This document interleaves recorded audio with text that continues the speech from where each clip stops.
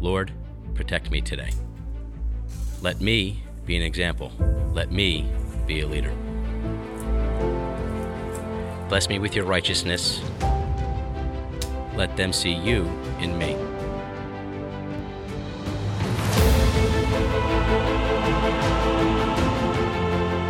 God, I need you right now. Help me out of this mess. Help me take a stand against the devil. Help me stand my ground. Please lead me away from this temptation. Deliver me from this evil.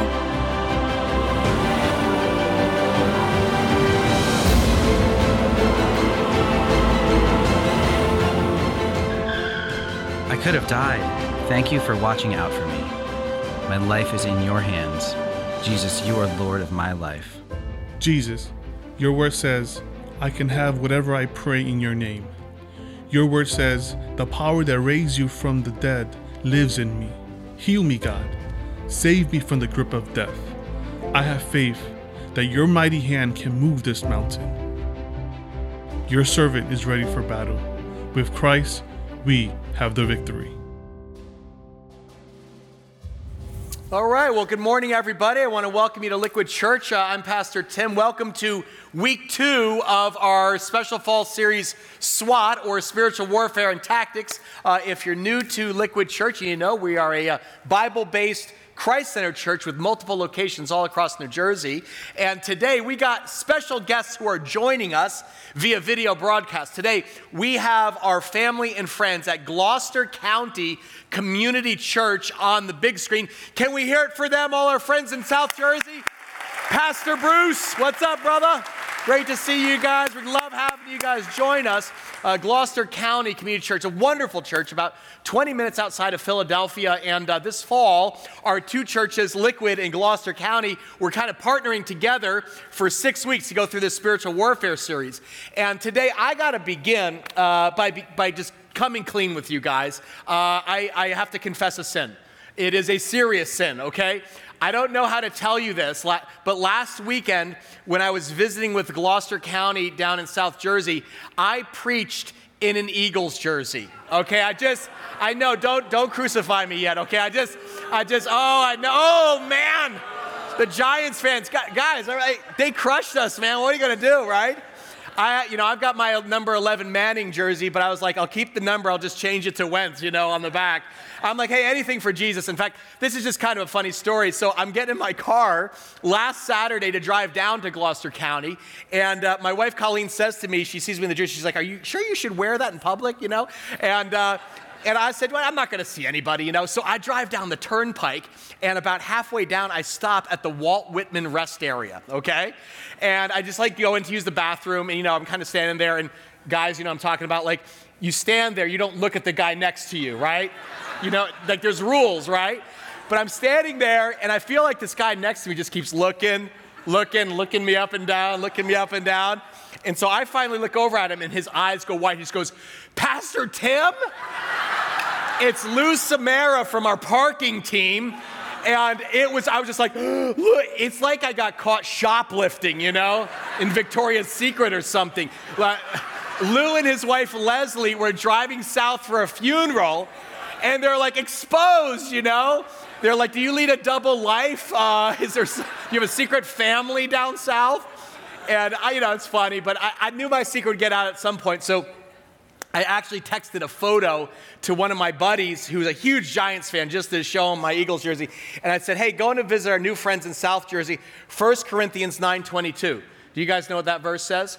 It says, to the weak I become weak to win the weak. I've become all things to all people so that by all possible means I might save some, okay? I was just like, anything for Jesus, right? Now, what's really funny is what he texted back. He texted back John 11:35. I look it up, and it's a short verse.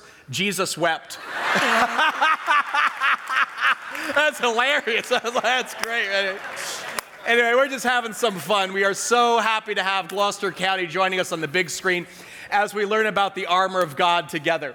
Colleen and the kids actually came down to join me last weekend, and so we were gone for most of the weekend.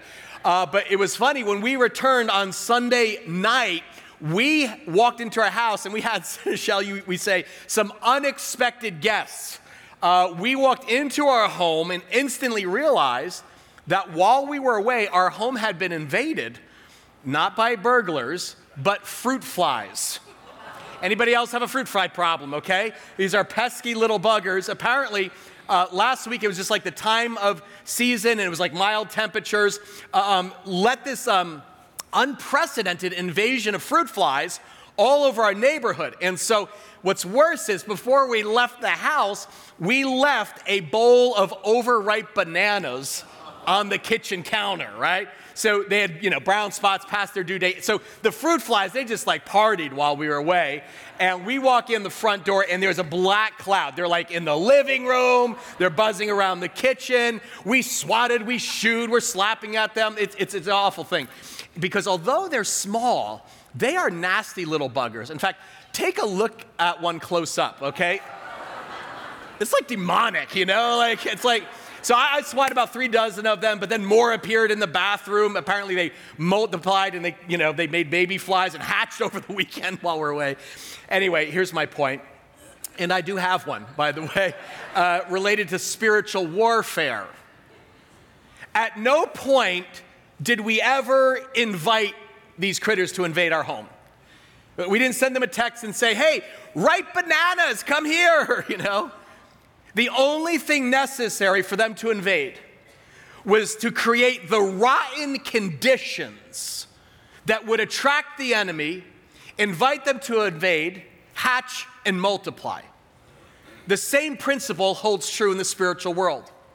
When it comes to invasion by the enemy of your soul, as a born-again believer, that means you're saved by the shed blood of Jesus Christ. The Apostle Paul has been teaching us that you are in the crosshairs of an enemy who is constantly seeking to invade and infest your life.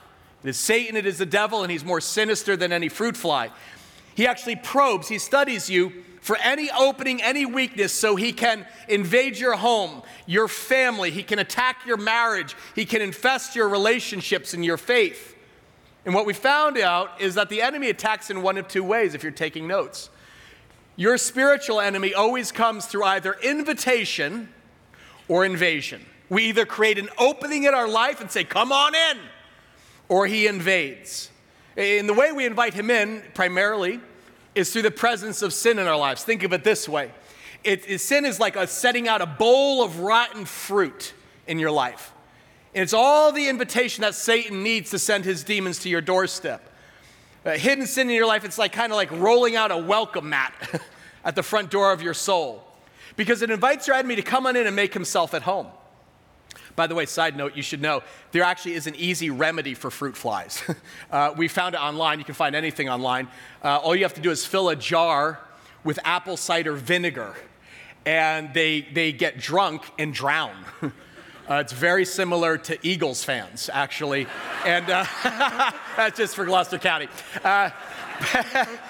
Listen, Paul says the devil, the enemy of your soul, comes to steal, kill, and destroy. That means he is there to invade and infest and wreak havoc in your life. But in Ephesians 6, Paul says, don't freak out. God has given you some weapons of his own to repel the enemy's attack. It's called the armor of God. Can we say that, church? The armor of all our campuses. Let's read Ephesians 6 out loud together. We like to read the Lord's word in the Lord's house. So let's say big loud voice. Here we go, church. Ready? Put on the full armor of God so that you can take your stand against the devil's schemes. Verse 14. Stand firm then with the belt of truth buckled around your waist, and with the breastplate of righteousness in place. We'll pause there. Last week we learned that the first step is to gird ourselves with the belt of truth. And we said, you know what? The belt of truth was actually this kind of belt that was a very thick leather strap that Roman soldiers used to gird themselves every morning. It wasn't a designer belt, it wasn't an accessory, it was a combat harness. And this belt represents truth. In other words, Paul says it's like the Word of God. It is the core support in every Christian's life. The Bible undergirds everything. It's why we preach from it. It's the plumb line of your life by which you make your choices and values and decisions. And that's not popular in our culture, right? Our culture says truth is relative, but we declare that God's truth is unchanging, amen?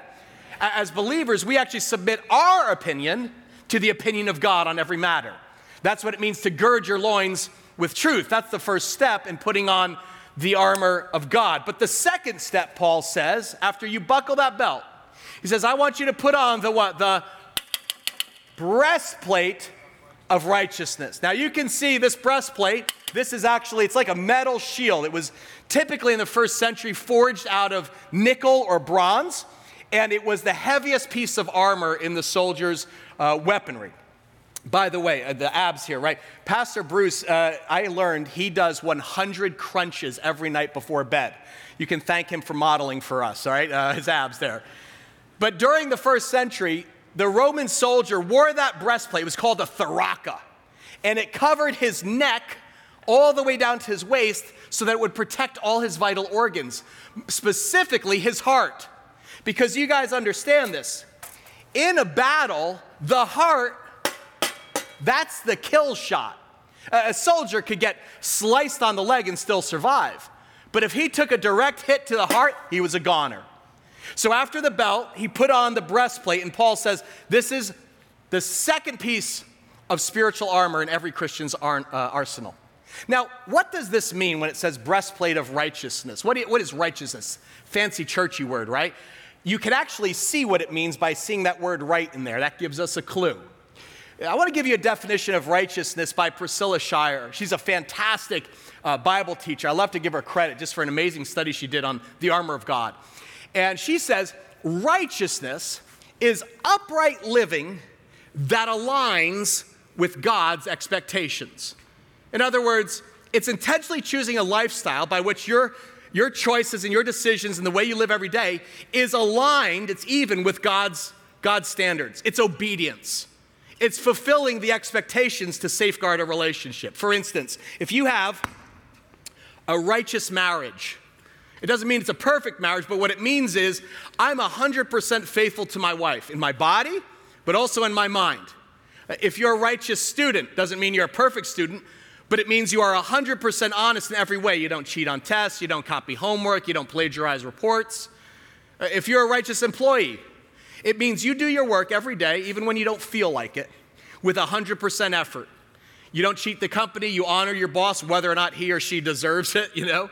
You always do right for the company. So righteousness is this kind of upright living that aligns with God's expectations. And why is it so important? Why is it like a bulletproof vest for Christians? And the answer is this.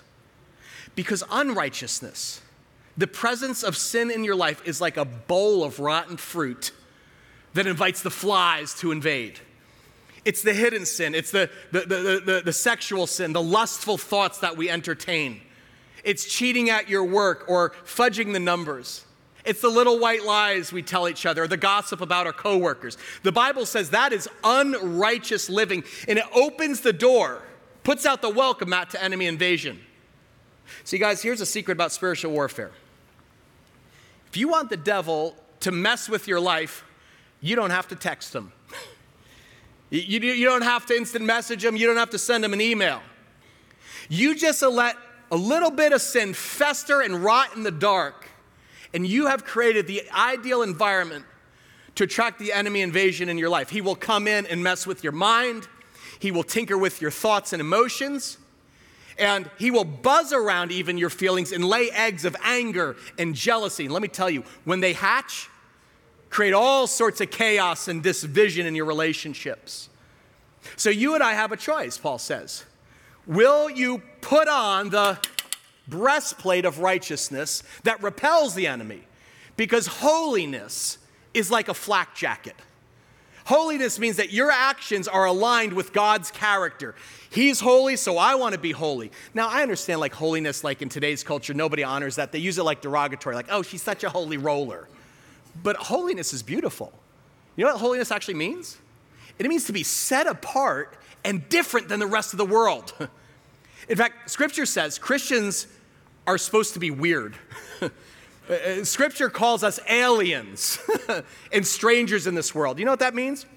It means when people see you on your job or at school or the mall or the gym, they should wonder, what planet did she come from? She's an alien. She's so different in the way that she thinks and the way that she talks. Everyone else is gossiping, but she's building people up. He's so different in his morals. Everyone goes out and drinks or the strip club, and he just doesn't do that stuff. He's not a holy roller, but he's committed to something much deeper. That's the breastplate of righteousness. Now notice something here. Paul says the belt of truth comes before the breastplate. Why? Because they were connected. The soldier put the belt on first because it would attach actually to the breastplate and help hold it up. This whole thing weighed over 70 pounds. And Paul's making a point. You can't have one without the other. You can't live a righteous life without the truth of God. Think of it this way. It's like a pair of railroad tracks. Imagine railroad tracks in your mind. There's you, there's your life. God's truth provides the tracks for your righteousness to run on. The railroad tracks in your life, that's God's truth. He's like, I want to steer your life in my direction. I want you going my way. This is your plumb line. This is where I'm taking you. But righteousness is actually the train of your obedience. You know what the enemy's goal is? It's to derail your train, to get you to deviate from the truth of God, come off the tracks, and have a train wreck in your life. He wants your behavior to actually veer a little bit and be out of line with the truth that you claim to believe. Why? Because then the rest of the world it confirms what they think. Christians are a bunch of hypocrites. They talk a lot about truth, but their lives are totally out of whack. And that's why the enemy tempts us every single day, every moment with unrighteous living. I mean, let me just ask you, do you think it's coincidence? Like, think about your life this week.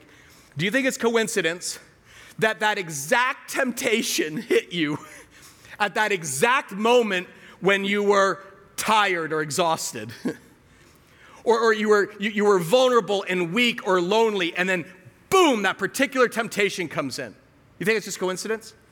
Or like there's this like exact piece of conflict buzzing into your marriage at that exact moment, when things are amping up with your boyfriend or your girlfriend or your spouse or fiance or your roommate, and that all of a sudden this white hot cord of conflict jumps in. Do you think any of that stuff is random?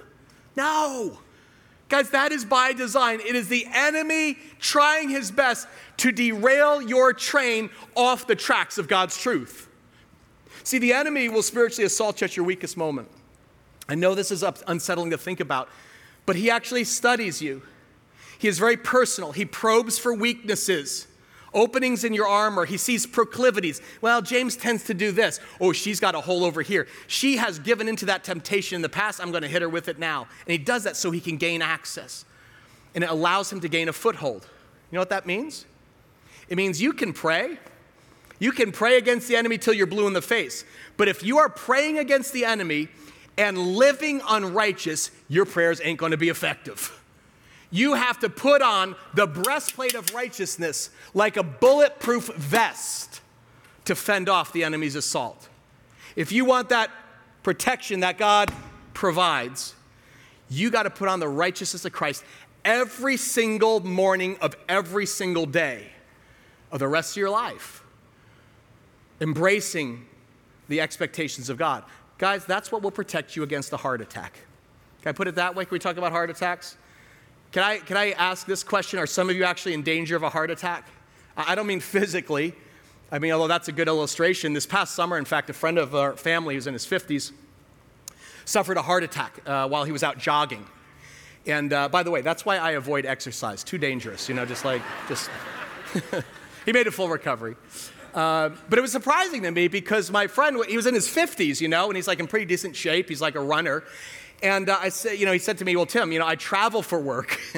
He said, honestly, too many business lunches with too much red meat and too much red wine. He said, actually really caught up to me over the last 15 years.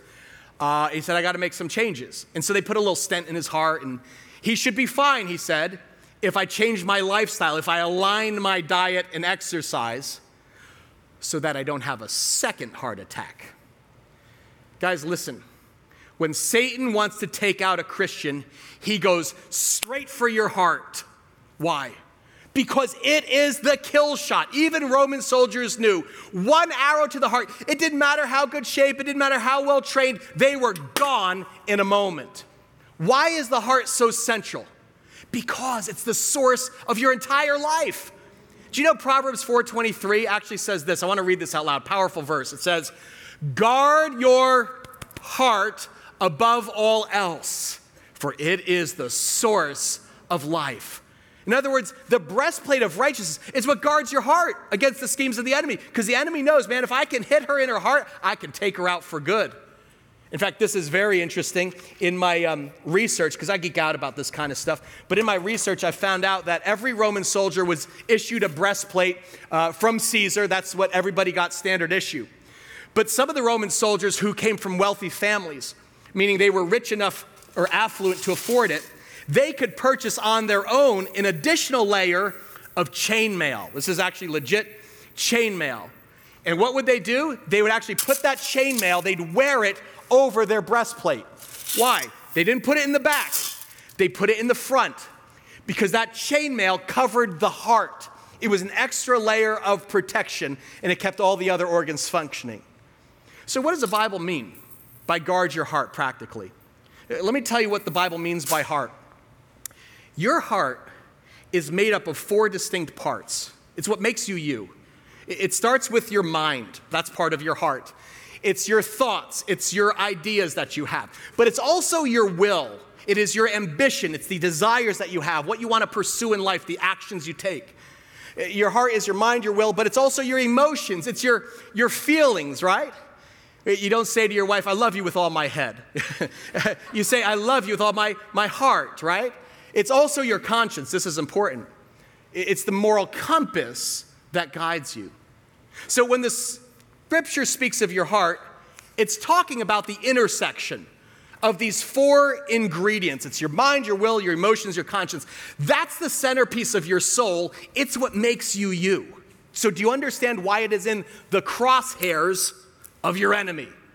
Because the devil knows without righteousness as a breastplate, he's like, I can trigger a heart attack in him in any moment. He will attack your mind. He will attack you with bad thinking, lies about God. Maybe you're here today and you're like, man, I couldn't believe I'm here. It's going to snow in hell. God's angry at me. If he knew what I've done, he will never forgive me. He'll attack you with lies. You could lose your salvation. Or anxious thoughts that create fear and worry. He will actually attack your mind and get you fixated on addictive thoughts, lustful thoughts, strongholds in your mind. I've seen this over and over with spouses who are unfaithful, who come to see me, and it's fascinating just the way people think. I've met so many who have told themselves, you know how they rationalize it? They actually say, it's not that bad because my spouse doesn't meet my needs. They don't understand me. And so I actually deserve, I think I'm entitled to a little bit more. And they actually say things like, I don't see what the big deal is. I feel like I can be happily married and have a little something, something on the side. I'm not kidding. I mean, it's insanity. And people who do this for a long time, guess what? Their conscience gets seared. I'll talk about that in a minute because they live this double life. But in some bizarre way, they have convinced themselves that their marriages are stronger because they're getting what they need from somebody else. Like it's craziness. The devil will attack your will. He will turn your ambitions. How are you going to spend your years here? You got 77 years. And some people are like, I'm going to make a lot of money. I'm going to, be known by everybody. I'm going to be famous, or I'm going to have power. And he will push you to pursue what you think are awesome goals, but they're actually temporary and short-sighted, even directly opposed to the will of God. He'll temper with, he'll go after your feelings. You'll feel natural emotions like anger, but the enemy will amplify them. He's like, you shouldn't just be angry, you should get revenge against that person who's hurt you. He'll get you feeling sad and discouraged, like nobody cares and understands, so that you isolate yourself. I saw this with a guy who I was talking to. He wants to be in a relationship. Great guy, loves Christ, but he can't find the right relationship. He's been on so many dates, he goes, but none of them, Tim, have panned out for me. And he said to me, he goes, I'm really upset because you know why? I attend church. I am faithful to God. I serve. I'm in a small group. He says, but I feel like God's forgotten me. In the area of relationships, he's holding out. He believes that Jesus is not for him, and he's actually filled with the emotion of self-pity. he said things like, why me? I always do the right thing. I'm waiting and still nothing. The last area where Satan will attack you is your conscience. You guys know what your conscience is, right? It's like the microphone or head mic that the Holy Spirit uses to amplify the voice of God. Can you hear me, James? I'm talking to you. You ever have that moment? God's speaking to you. Some of you are actually reading through Ephesians in this study, and God's starting to speak to you. Maybe he's convicting you, of actions or words that are out of line with his word. Now, when you take that to heart and you act on it, guess what? That's called righteousness.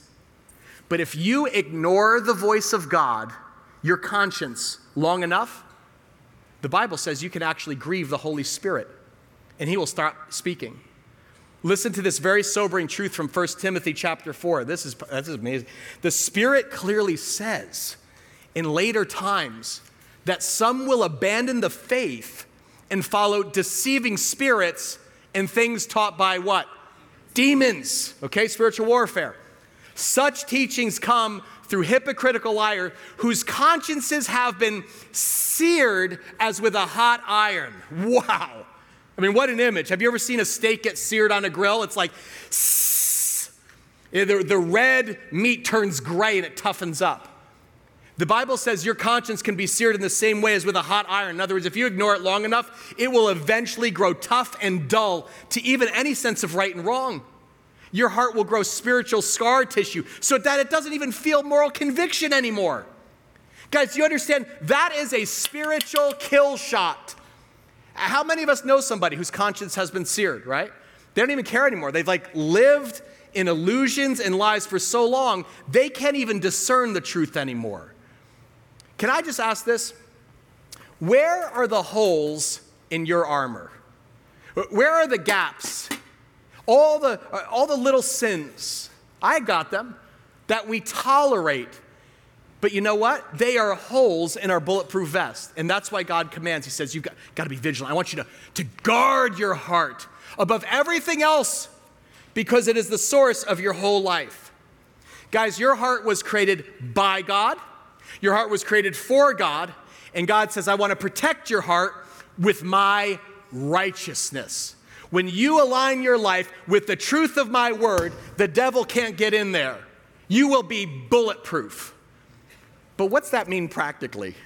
Some of you are like, I like that idea, but how do I put on the righteousness of God, in my 9-to-5 work or at school tomorrow morning? Are you just saying like Tim, okay, I guess be more like Jesus, I don't, are you telling me just to try harder or to clean up my act, be a better Christian? Think of it this way. Remember, go back to our definition of righteousness. You're aligning your life, your daily life, with God's expectations. The problem is this. I struggle with this a little bit. Because if you've read Romans 7, you're like, man, spiritual warfare is real, y'all. Paul actually says it. He goes, it's the funniest thing. So I want to live a righteous life, but here's a problem. The good things that I want to do, I just can't seem to get my body to do it. He's like, I want to live a holy, righteous life aligned in my thoughts and feelings with God. But watch, there's something wrong with my arms. I want to go this way, but they want to go this way. It doesn't seem to cooperate with living this out. He's like, my feet, I'm like, I want to walk in God's path, but then I find myself doing this. My eyes, I keep looking. There's stuff I'm trying not to look at, but then my eyes are like, what is that? Paul, literally, you read the Bible, it's so real. Romans 7 is Paul's like, there's this war. There's a battle going on between my flesh and the spirit. And that war is real. Anybody else know what I'm talking about? Or is that just me, okay? You try to live, faithfully in a world that celebrates immorality, right? Come on, that's a battle. By the time Paul gets to the end of Romans 7, it's actually funny. I was reading it this morning in my devotions. He's so frustrated that he's like, man, this world's jacked up. What a wretched man I am. He's like, who will deliver me from this body of death? He's so overwhelmed by his failed pursuit of righteousness because he's like, it's impossible. It's unreachable because here's the deal. Do you know God's standard is 100% perfection? Can I ask, how you doing with that? Pastor Mike, how you doing with that? Pastor Bruce, how you doing with that? Because I ain't doing so good, okay? I'll just be honest. On my best days, I'm like, I can eke out maybe an 80%, 85%. righteous living if I've had my devotions plus extra coffee. If I get a pumpkin spice latte, 90, I get up a little bit. But 100% perfection? Come on. You know what the problem with that is? Have you ever met people who strive for religious perfection? They're the worst people in the world. No one wants to be around them. When you see someone who's like, I'm trying to build a very religious, perfect life, they end up becoming these kind of smug, self-righteous Pharisees who kind of look down their nose on you. Well, I'm doing a little bit better than Joe, so I think I'm doing pretty good. The sin of pride. They're guilty of the thing that got Satan kicked out of heaven. But watch. The other end of the spectrum is despair. Because there's Christians who are just, man, I blew it again. I keep falling down the same sins over and over. God must be so disappointed. Why do I even bother trying? That's where man-made religion leads, to either pride or despair. And let me tell you, that's why people run away from religion. They give up because they assume it's a long list of do's and don'ts to cancel your fun out, and it's impossible anyway. Why bother trying? Guys, hear me. I'm going to preach. Listen to this. That is not the righteousness Paul is talking about here. It is critical you understand this. If you think that God is simply saying, you should try to be a better person, you have not understood the gospel. Guys, the world doesn't need another perfect person because listen, y'all, the perfect one has already come. Give God a praise. It's Jesus Christ. Jesus Christ lived the only perfect, 100% obedient life in human history. And when he died on the cross to pay for your sins and my sins, that was it. But watch, the enemy wants to trick you into thinking you got to pay for them yourselves. You now got to stress yourself and exhaust yourself trying to reach this unattainable goal and prove you're worth saving. And guess what? That is a burden nobody can bear. So how do you put on this breastplate and align your life with God's expectations? I want you to remember what Paul taught you. He says, before you put on that breastplate, you got to put on the belt of truth. In other words, watch this. The belt supported the weight of the breastplate. Translation, you were never meant to bear the weight of perfection yourself. This breastplate was lifted off the shoulders of the Roman soldiers by the belt of truth. So you better know the truth about God's righteousness. Romans 3 says this. Who's measuring up? Who's really hitting it out of the park? How about this? There is no one righteous, not even one. Not me, not Jermaine, not Lisa, not Bruce, not Mike. The Bible says all have sinned and fall short of the glory of God. In other words, all's you all be included. Even self-righteous, legalistic, Christians who think they're doing good. And the Bible says, guess what? God ain't grading on the curve. He's not comparing you to the other people in your row. He compares you to his son, Jesus Christ. So understand, perfection is utterly impossible. Trust me, I've tried it. Any perfectionists here? You can be enslaved to the pursuit of perfection just as readily as an addiction to alcohol or porn. So what's the solution? If you can't achieve righteousness on your own, what do we do? Are we like, well, we try to be, we lower God's standards a little bit. We water it down. Maybe he'll cut us some slack, hopefully, fingers crossed in heaven. Obviously not.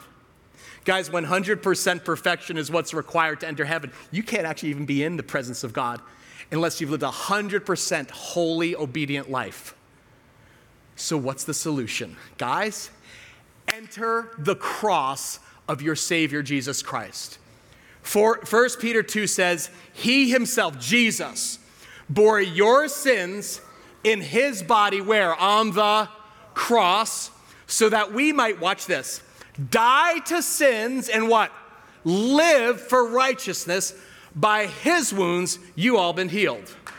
Guys, those are the tracks of truth on which you and I are supposed to run our lives. This is the truth of the gospel that's supposed to lift off the weight off your shoulders of this impossible goal.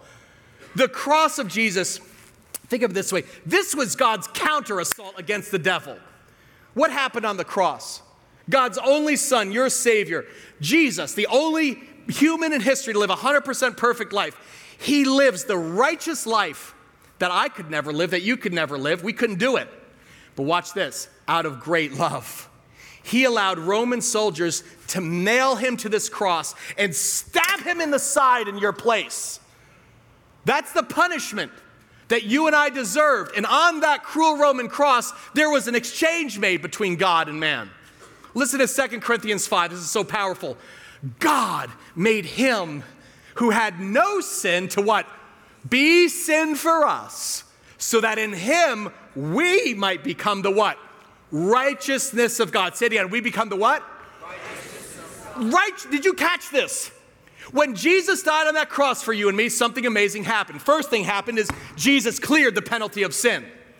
I don't mean he just said, you know what, we'll just let that be a wash. I'm just going to ignore that. All that rotten fruit in your life, all that crap, we'll just forget about. No. God said sin is serious, dead serious stuff. The affairs are serious. The lying is serious. The gossip is serious. The porn is serious. The wages of sin is death, and Jesus is going to die that death for you.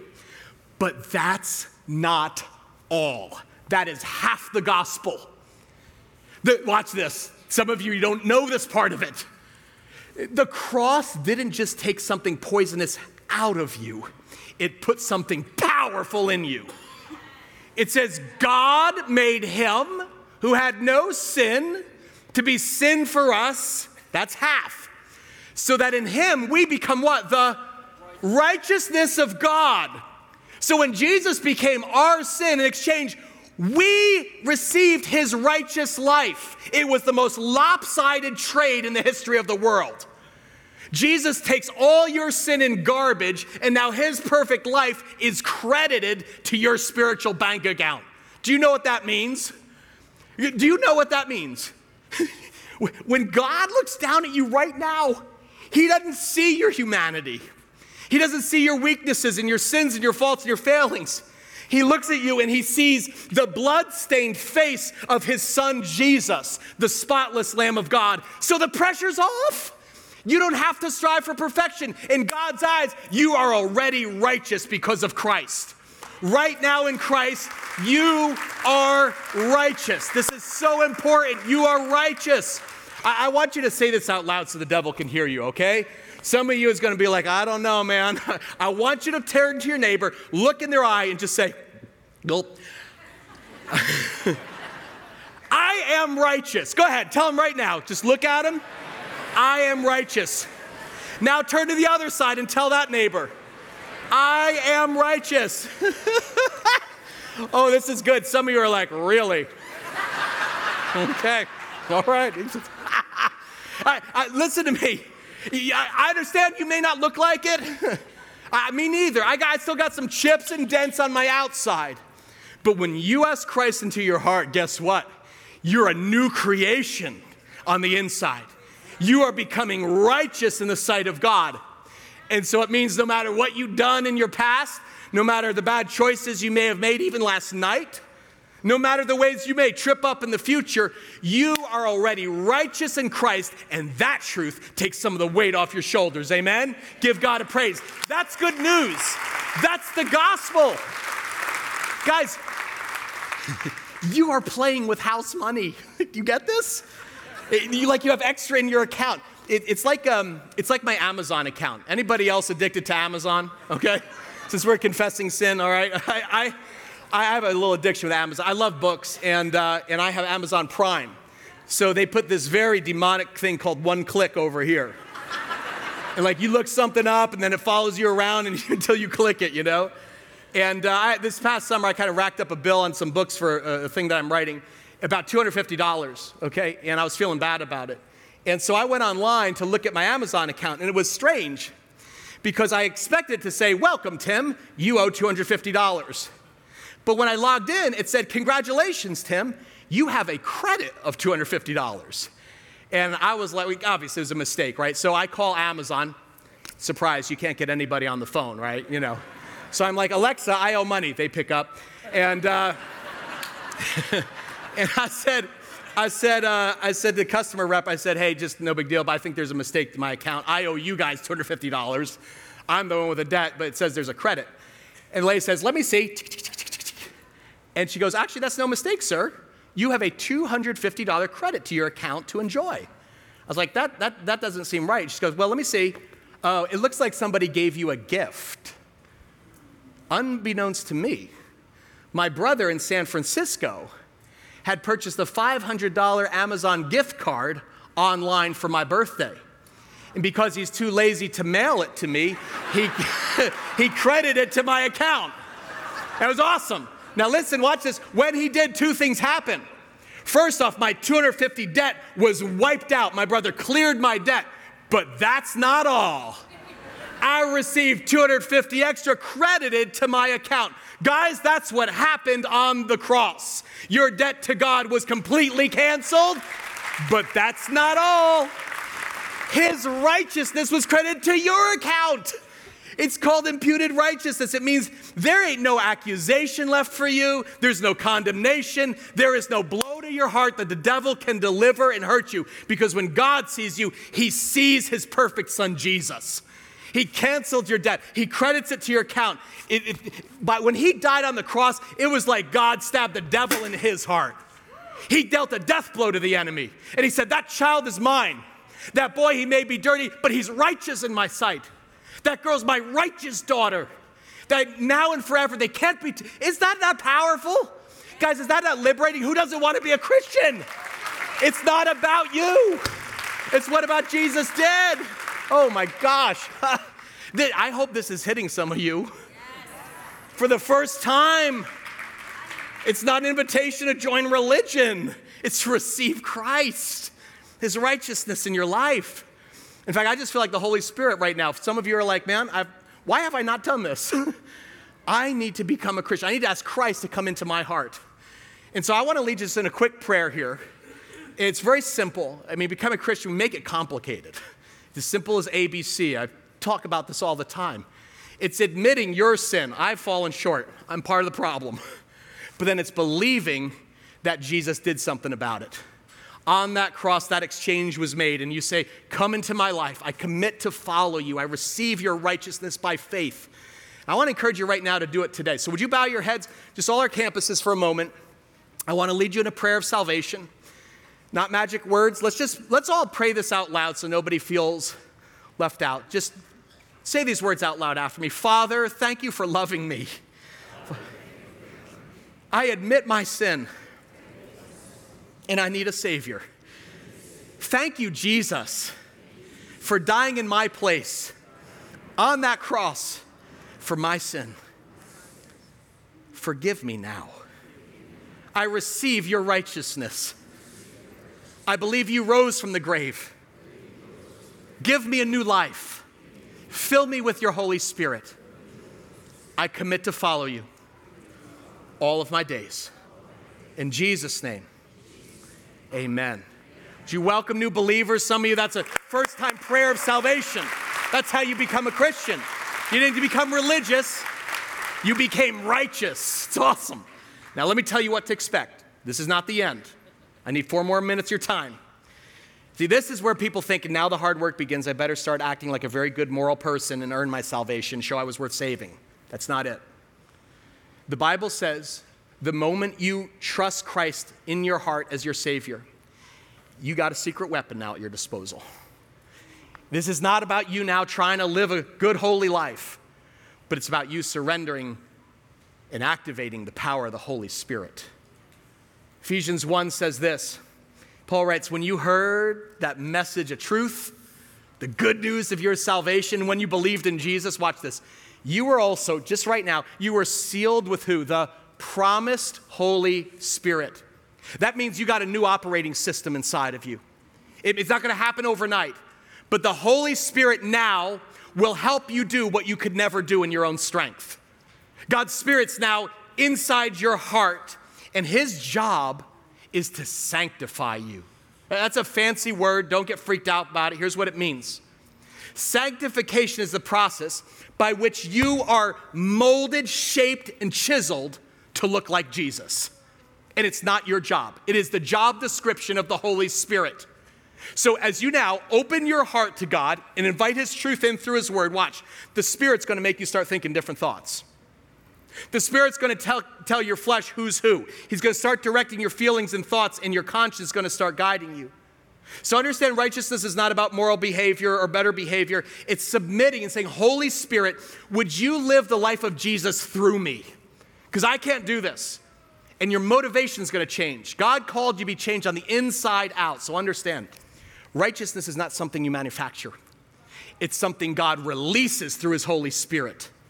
As you listen to God's voice, this is what the Holy Spirit, the fruit of the Spirit's about. Rotten bananas, fruit of the Spirit. Love, joy, peace, patience, righteousness. It's what's going to give you the power to be patient with your kids when they're driving you up the wall. Think I want to swat fruit flies? Something else in mind. It's what's going to cause you to be loving and patient and gracious in your words to your spouse when you could nail them to the wall because you know they're not right and you've got the data. It was what causes you to be disciplined in areas of your life that are normally out of control because now you have Christ's self-control. So when you got the righteousness of Christ in you, the Holy Spirit helps you live it out because you're a new creation, you're born again, and there's a brand new operating system. So let me tell you what that means. Here's why I want you to think.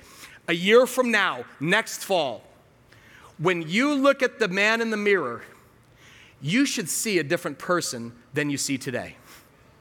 Not because of extra wrinkles or the extra pounds or whatever might change externally, but it means when you look at that man or that woman in the mirror, you're like, you know what? She wouldn't have said those words a year ago. She used to be impatient and rude and sharp and cynical, but her words are more and more seasoned with grace and such peace. Where's that coming from? I'm just trying harder. No. The Holy Spirit's living out through you. You know, look at that guy. With all the temptation and chaos that's circling around his life, that ain't the same guy I remember a year ago who gave in to temptation at the first sign of weakness. He is righteous, and he's actually walking in victory because he's wearing the breastplate. Guys, that's how you know the Holy Spirit's working in your life. When you actually notice that you're changing from the inside out. And I want to just encourage you to close with this. Don't resist that change.